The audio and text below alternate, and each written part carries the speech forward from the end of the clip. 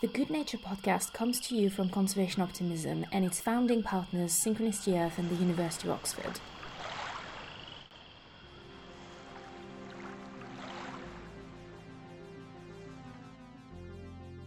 Welcome to Good Natured, a podcast where you can join us for uplifting chats that shine a light on conservation challenges. In each episode, we interview an inspiring conservationist. Our fascinating guests come from many backgrounds: artists, scientists, activists, and many more. I'm Sophia, a PhD student focusing on marine conservation.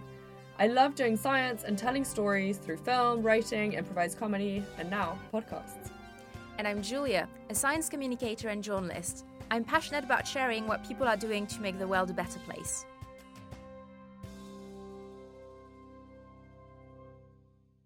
Hello, Julia. Hey, Sophia. Today on the podcast, we have our first poet and also our first diplomat, and it happens to be the same person. We're going to be speaking to Homero Aridgis, who is a Mexican poet, novelist, activist, diplomat. Essentially, his career has just spanned all sorts of fields, and he has written almost 50 books. Another really interesting aspect of Homero's work is the fact that he founded the Group of 100. And this is a group of intellectuals and artists, and they basically united to tackle environmental issues and raise awareness of these specific issues in Mexico and also internationally. Homero served as Mexico's ambassador to the Netherlands and to Switzerland, and then also to UNESCO in Paris. And he's won many literary prizes. In fact, one article that I was reading about him said that his greatest legacy is his words. And I found that such a fascinating concept. As someone who does lots of writing myself and has a passion for words, I'm really excited to hear a bit more about that aspect of Homero's career and just to understand the relationship he has with poetry, who were the inspirations behind him becoming a poet. So I can't wait to hear a bit more about that aspect of what he does. He's an incredibly dedicated environmental activist. He's championed a lot of different causes and species within Mexico, and I'm really looking forward to hearing from him. Well, Sophia, let's get started then and have Homero on the podcast.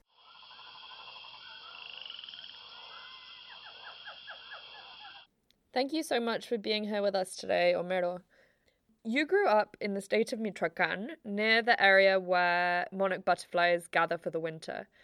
You've referred to the protection of this site as the environmental cause of my life. What sparked your interest in the butterflies, and why do you think it's such an important place to protect? Well, because you see, when as a child, I saw the monarch butterflies flying across the streets of my village as, I can say, aerial rivers every winter. And then when I was at school, we went as excursion every year to the sanctuaries in the mountain called Cerro Altamirano. Then it was like the excursion of the year for us as children to see the butterflies in the sanctuary. There has been also one of my worries always that I saw the deforestation. We had politicians and loggers destroying the forest, and I didn't want the hill of my village to have the same fate. Since I was a child and later when I was grown up, before I became committed environmentalist, I wanted to save the hill of my village, and because it was the symbol of the monarch butterflies, I want to protect also the monarch butterflies. Then, when we founded the Group of 100 in '85, the Group of 100 is comprised of prominent artists and intellectuals who first joined together in March 1st, 1985, to raise general awareness about the severity of the environmental problems facing Mexico City and to bring the government into action. The group also was seeking to halt and reverse ecological and environmental deterioration through the country and in defending various species and their habitats to ensure the continuance of Mexico's real rich biological diversity. We wanted to protect the monarch butterflies. In 86, there was a lot of threats to the sanctuaries, and I asked the president of Mexico at the time to declare protected sanctuaries, the habitat of the monarch butterflies. And they answered there was okay, and there were 5 sanctuaries protected in October 86. And then the problems didn't finish there because there were a lot of illegal logging, and also there were like caciques, local caciques, destroying the forest. I wrote many articles in the newspapers. I make many calls to stop the logging. Then, when I was ambassador to UNESCO, one of my ambitions, private ambitions, was to get the UNESCO to declare the sanctuaries in Mexico natural heritage of humanity. And we got it in also before I was leaving UNESCO. They approved, the Committee of the Natural Heritage, they approved the monarch butterfly sanctuaries as protected natural heritage of humanity.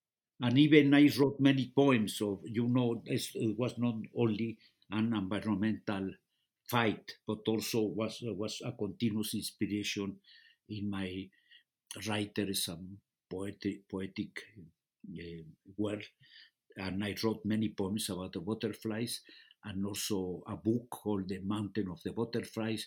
Then for me was like a symbol of the environment, because you see it's such a fragile insect flying from Canada to Mexico, crossing thousands of miles from country to country to spend the winter in Mexico. They appear in November the 2nd, the Day of the Dead, because the local people thought that the butterflies were the souls of the dead people or their own families who were returning to the earth in the shape of butterflies. Wow, that's amazing. I didn't know that. I grew up in Mexico, and I didn't know that there was that association between the monarch butterflies and the Day of the Dead.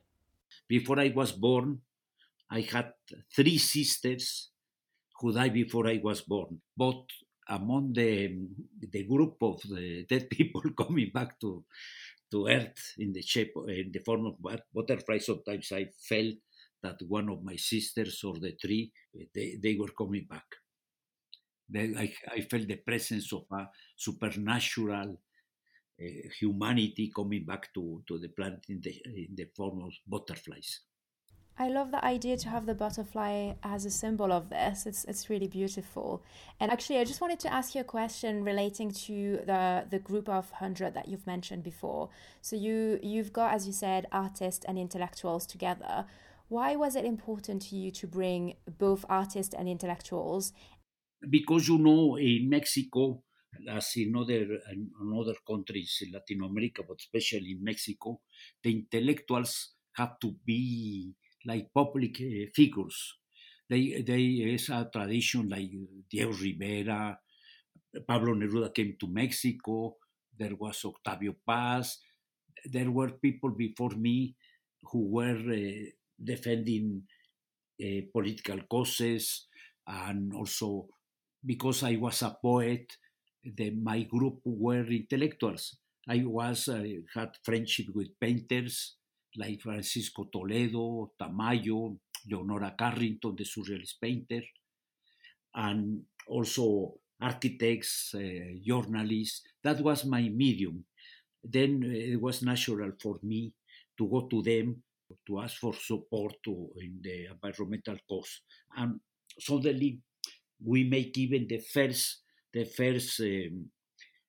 exhibition of ecological art in Mexico in '85, and there was almost, for example, there was a painter called Tamayo, very famous. His paintings were hundreds of thousands of dollars, and he asked me, "I lend you a painting, but what is the insurance? Who is coming? How is the transportation to the gallery? Everything?" And I said, Rufino Tamayo. you have to send it yourself because we have no money. No have no money for insurance, for transportation, nothing. And this is your cooperation for the environmental costs. And they accepted. There were many painters whose work was very valuable, but I said you have to cooperate and to take care of your own work yourself. What specifically do you think that artists bring to the environmental cause?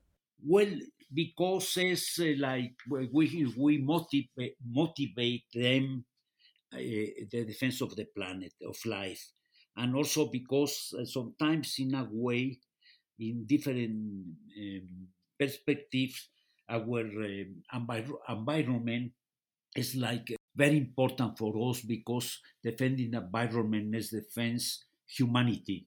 It's one of the key reasons to defend the environment. We are defending life because we're defending water, air, earth, and food, and also culture. Because we can live without the nature. Nature can live without us, but we as human beings, we can live without nature. So I was really curious to hear a bit more about the aspect of your work that is poetry. So you've been described as an eco-poet before, and I was wondering what drove your interest for that specific artistic format.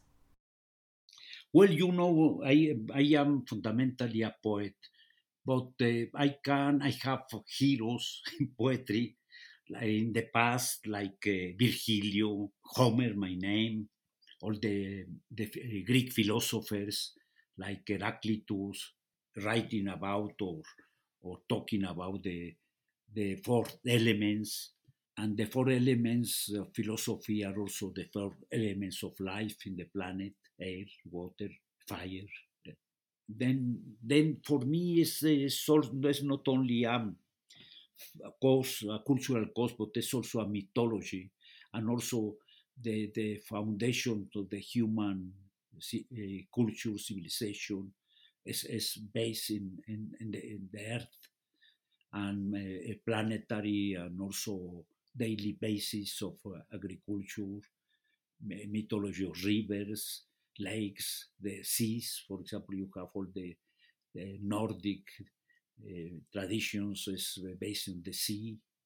Then is everywhere you find the concept of earth, and I try to for me it's not a culture, it's a daily life experience.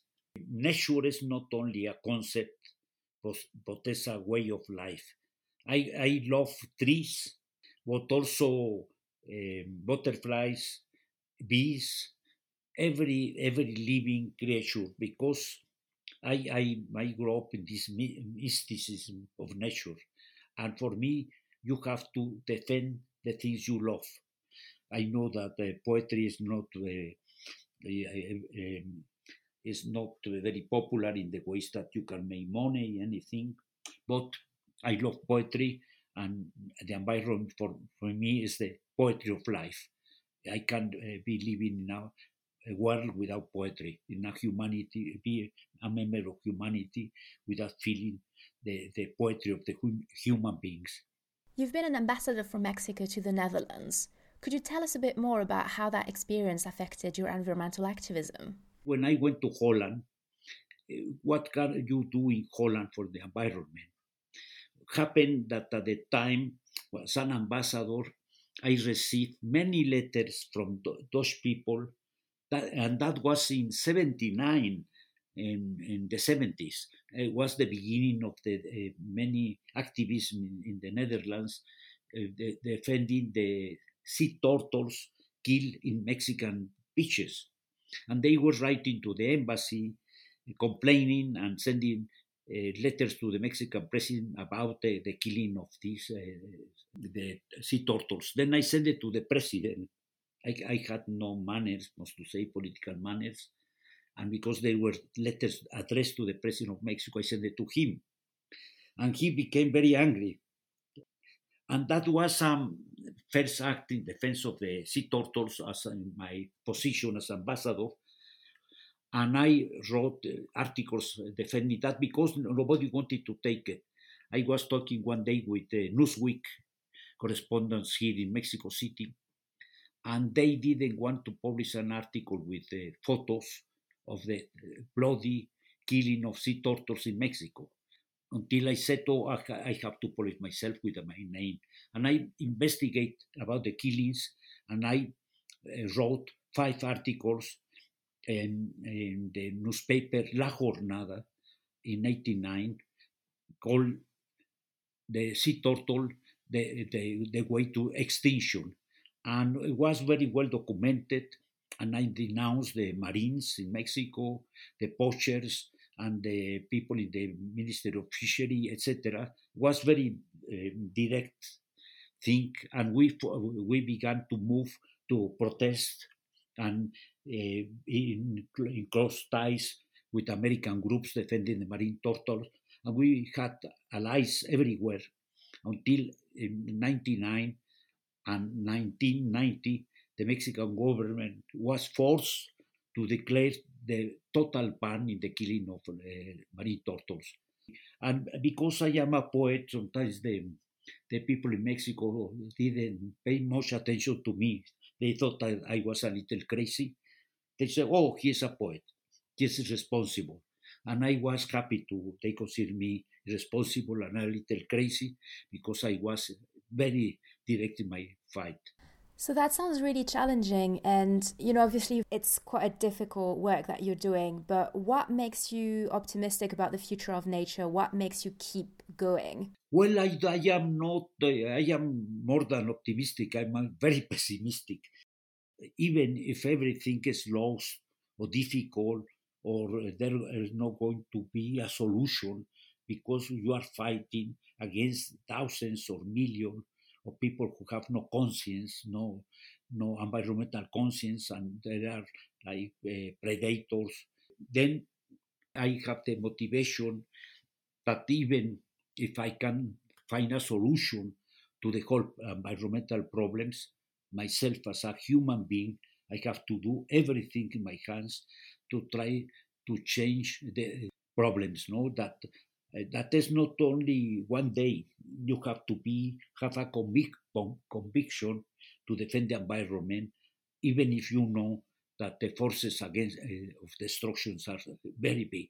You have governments, you have corporations, you have individuals, you have criminals, you have many people against nature. That is very difficult. But you, as a human being, you as a person who have environmental conscience, you have to do everything your hands, always in peaceful ways, in legal ways, but to defend the environment. You have to defend the things you love.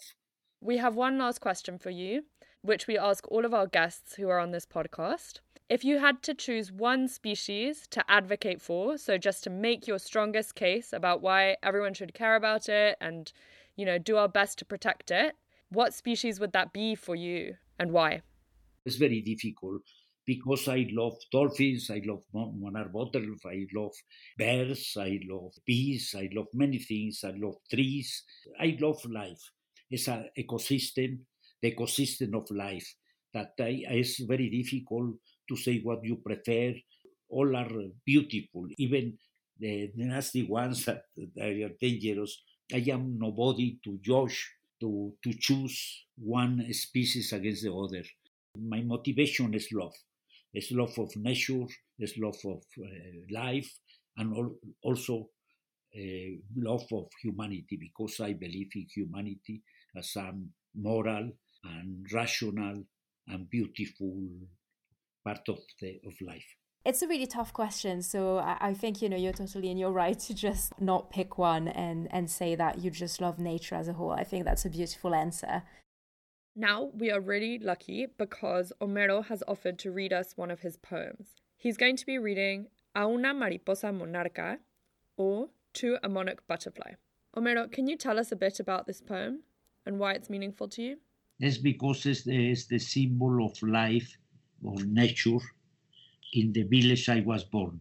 To see the monarch butterflies flying will be, for me, like a symbol of the life. For me, the monarch butterflies is like a symbol of resurrection. Wonderful. Can we hear the poem? Yes, yes. First in Spanish and later in English. A una mariposa monarca, tú que vas por el día como un tigre alado, quemándote en tu vuelo, dime, ¿qué vida sobrenatural está pintada en tus alas para que después de esta vida pueda verte en mi noche? To a monarch butterfly, you who go through the day like a winged tiger, burning as you fly, tell me what supernatural life is painted on your wings, so after this life I may see you in my night. That was beautiful. Thank you so much. Thank you so much. Bye, Homero. Bye bye. Good luck in the pandemic.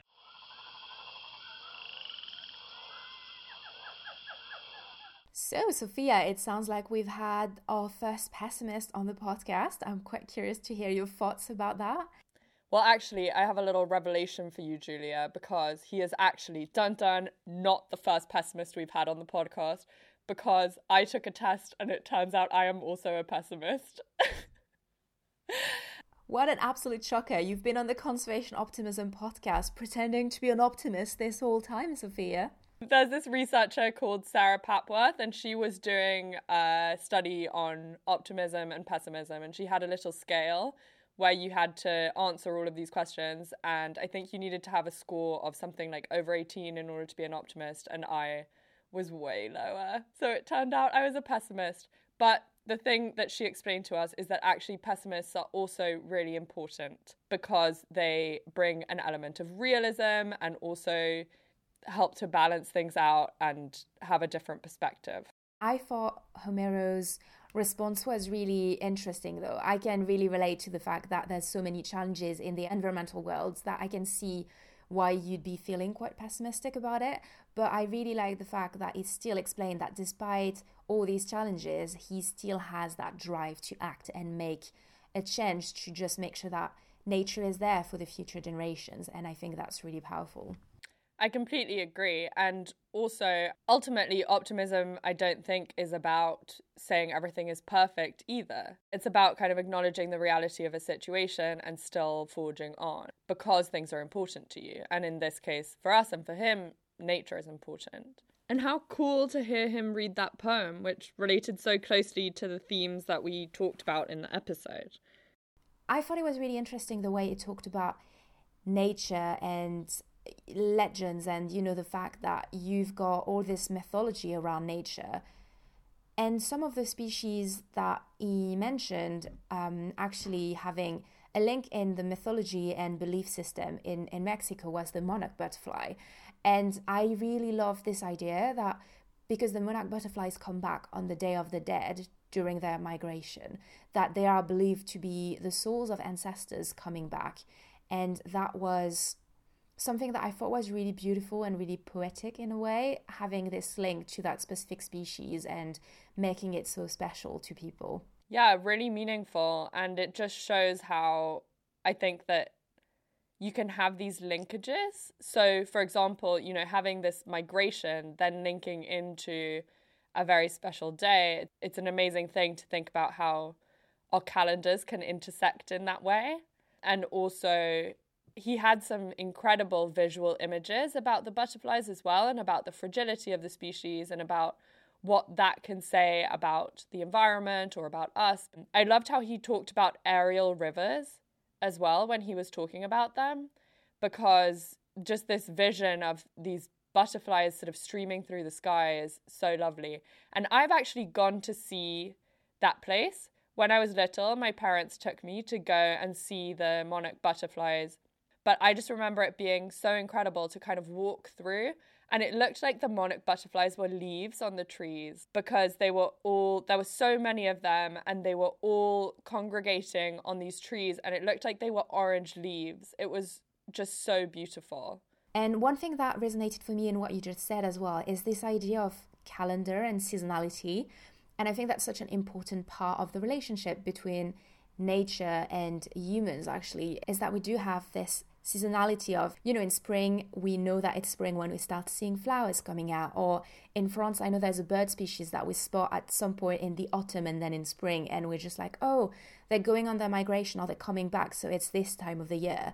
And I think this rhythm and this connection to nature is also in its own way very poetic. When we were going to do this, and I knew that he had worked a lot with monarch butterflies, I looked up the collective noun for a group of butterflies, and it turns out it's a kaleidoscope.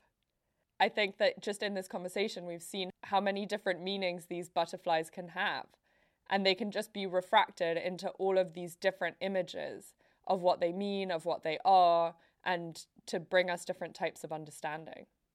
Another thing that I wanted to talk about is the fact that he was in a really special position as, for example, an ambassador, as a very well-known artist, and perhaps he was somebody who did have a direct line to the president in order to affect change or to access all of these really incredible, well-known artists. That's not something that all of us have necessarily, but I think that there is something we can take away from this example, and I think that it's just finding the other people who do the things that you're interested in and trying to work with them and push forward change. Even if you don't have all this, you are still able to make a difference for nature in your own way. And I think every little action really helps. And you have the power to raise awareness within your family, within like your group of friends.